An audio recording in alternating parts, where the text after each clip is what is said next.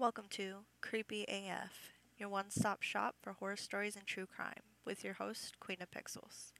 A brief trigger warning for this episode tonight. There is a brief mention of rape, so if you are not comfortable with that, I recommend turning off the podcast now. The story we are reading tonight is titled Death Dreams by Sus Vibes number 4 ever underscore, found in the Reddit r/nosleep. As a side note, permission has been given by susvibes forever underscore to use death dreams in this podcast. And with that, let's go ahead and start the story. Dreams are supposed to be fictional, right? Some people have had dreams in the past and it actually happened somehow. It is scientifically proven that if you don't have dreams, it could be a sign of mental illness. But I wish I didn't dream at all, because my night terrors since recent have a habit of predicting death of someone, and I dread the day when it predicts mine. It all started a couple years ago because of this watch I found. August 12th, 2015. The day was bleak and I was outside chopping wood and tending to the farmland, when suddenly I heard a loud sound coming from an abandoned cabin at the other side of the lake near my house. The cabin is where my father and I store wood when there isn't enough space in the shed. Intrigued, I went up there holding my axe for defense, just in case.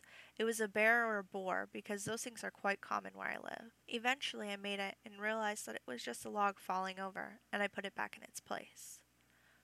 When I put the log back in its place, I saw a glowing object on the ground. I took it up and saw that it was a golden-colored watch with a pentagram drawn in the area where the time should be. I found this odd and was about to put it back down, but then I thought about the fact that I could sell it and make some extra cash. I was broke after all. I brought it home and waited until tomorrow to try to sell it because the stores were closed due to a riot going on in my neighborhood for better pay and less work hours. After a while of working, 12 p.m. finally came, and I stopped working for the day. I went inside, took a shower, ate some food, and got myself comfortable and ready to play some video games on my PS4. I tried to put it in the game disc, but it was always coming back out. I went to look for a screwdriver to try to fix it, but then I came across the watch on my dresser.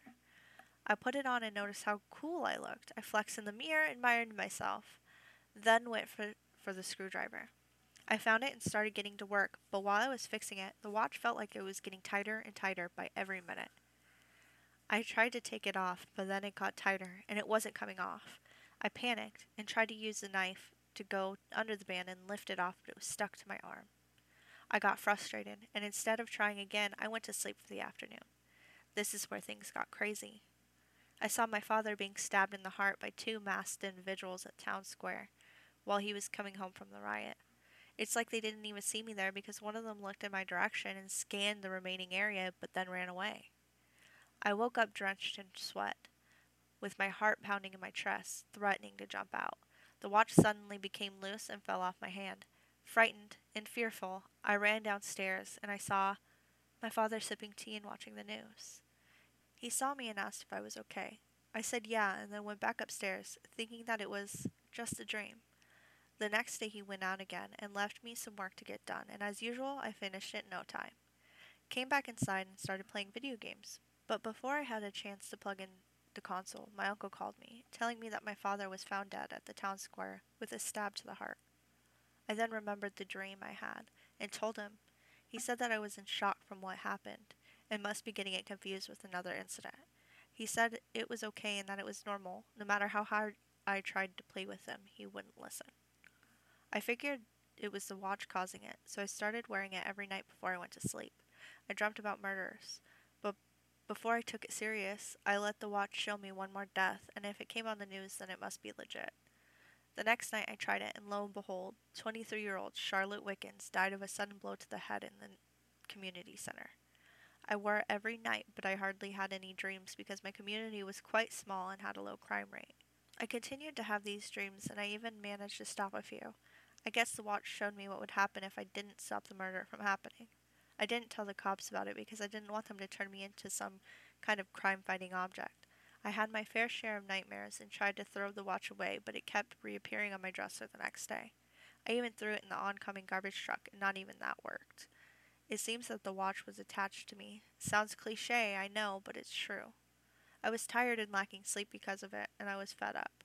After 2 years of putting up with this, I had a dream of my mom being raped and murdered in her home. I called her that very moment and told her not to go home that night. And she didn't listen, of course. And yeah, she died that night.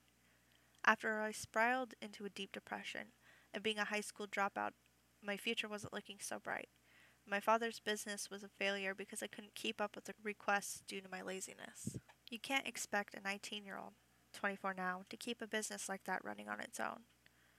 Thank God the house was bought and not rented because I would be so homeless on top of all of that. The murders I saw were becoming more spaced out, now like months at a time. 6 months after that, I had my final dream. I dreamt that I was surrounded by a group of people that looked like a group of cultists, saying a weird chant while pouring a red liquid over my dead body. I presume they know something about the watch because they had on the exact same watch as me. Days and days passed and they haven't shown up, so I took that opportunity to run away. I am currently in an abandoned building in the outskirts of Las Vegas, and I have been seeing that dream every single night.